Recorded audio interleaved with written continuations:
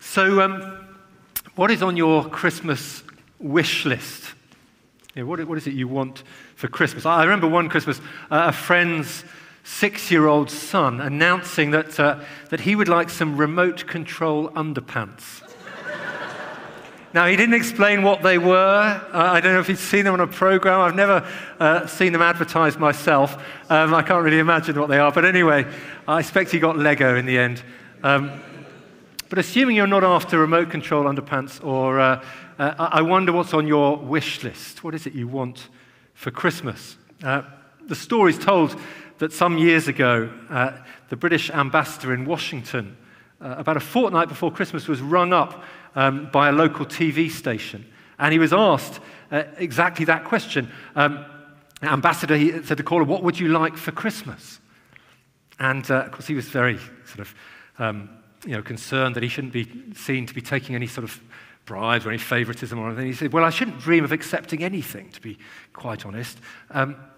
But they were quite insistent. They said, "No, seriously, we'd like to know, don't be modest, what would you like for Christmas?" And so he said, "Well, if you absolutely must, maybe a small box of crystallized fruits." And he thought it was very modest, that was fine. And he didn't really think about anything until just Christmas Eve, he switched on the TV.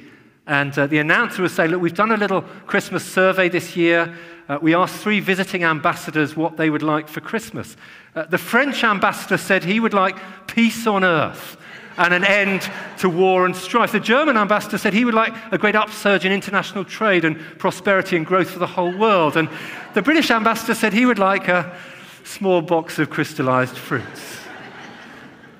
I don't know if that's a true story or not, but assume you've got your crystallized fruits, assuming you don't want remote control underpants, what would you like most for Christmas?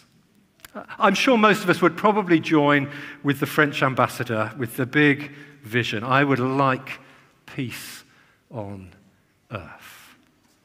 I'd love to see peace in the world, peace between nations, peace in Ukraine, peace amongst families, peace of mind and heart for myself.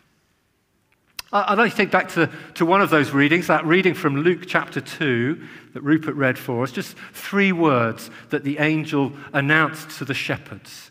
Do you remember those 3 words? On earth, peace.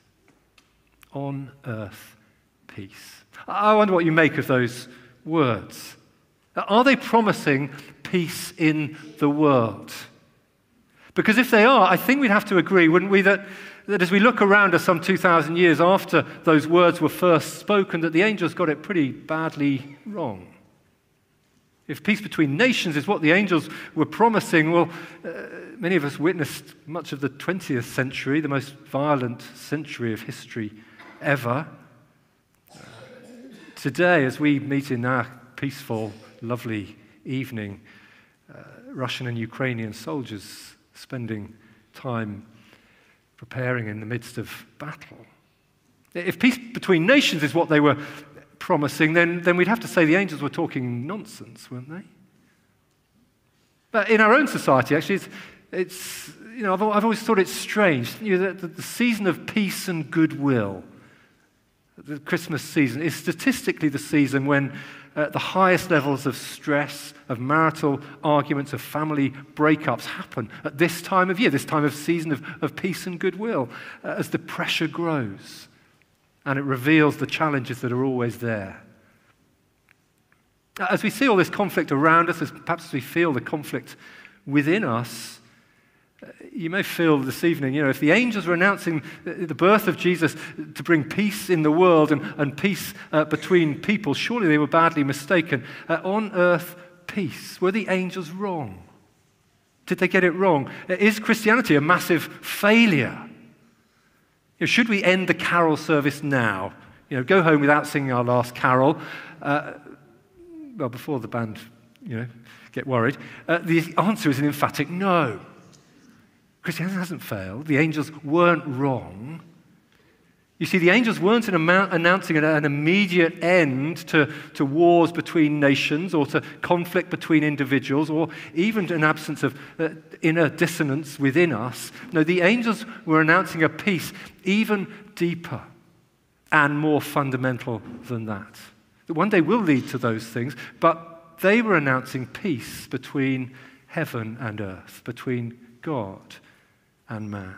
You see, the reason that Christmas is such a great season of hope, a source of such celebration across the globe, is because Jesus Christ came into the world to establish peace between us and God.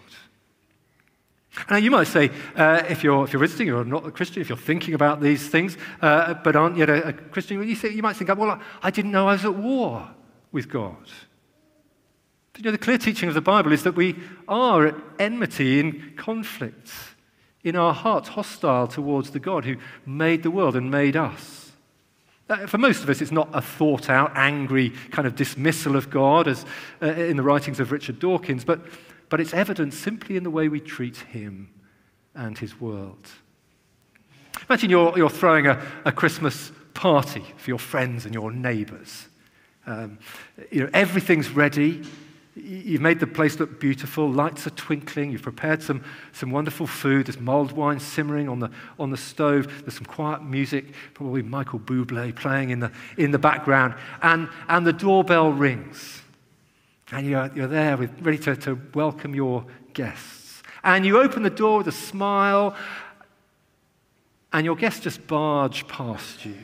Don't even acknowledge you're there. Just push past you into your house, and they get stuck into the food and the drink that you've prepared, and they start opening the cupboards to see what else you've got in there. Some of the guests you have to say, are good at sharing round the mince pies. They share them with one another. Others are less good at that, but some are good. But you go to join the circle, and everyone turns their backs. As the party goes on, food is dropped on the carpet, the mulled wine's drunk, one or two have drunk too much, some glasses get broken, some red wine spilt on the wall, a fight breaks out in the corner, the tree gets knocked over.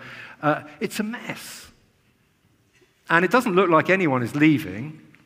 In fact, you overhear someone talking about if they could get rid of you, they could lock the door and change the locks. I hope that won't happen. If you're having a Christmas party. We had a few neighbours in. They were very pleasant just before we had our carol service. So it's okay. But imagine that happens. How do you feel as the homeowner, as the host? Well, you'd be upset, wouldn't you? You'd be sad. You'd probably be angry. And I'm sure rightly so. And that is what the Bible says that we have done to God and to his world. He's given us so many good things to enjoy.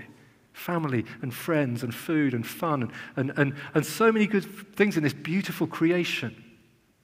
And we do enjoy those things, but so often barely nod in his direction. We treat these things as though they belong to us, as though they're our own. Of course, some people treat the world better than others. I'm sure you know lots of people who are good people in lots of ways, but as a collective in humanity, what have we done? We've spoiled his world. Climate emergency is just one obvious modern evidence for the way we have taken God's world and spoiled it and abused it.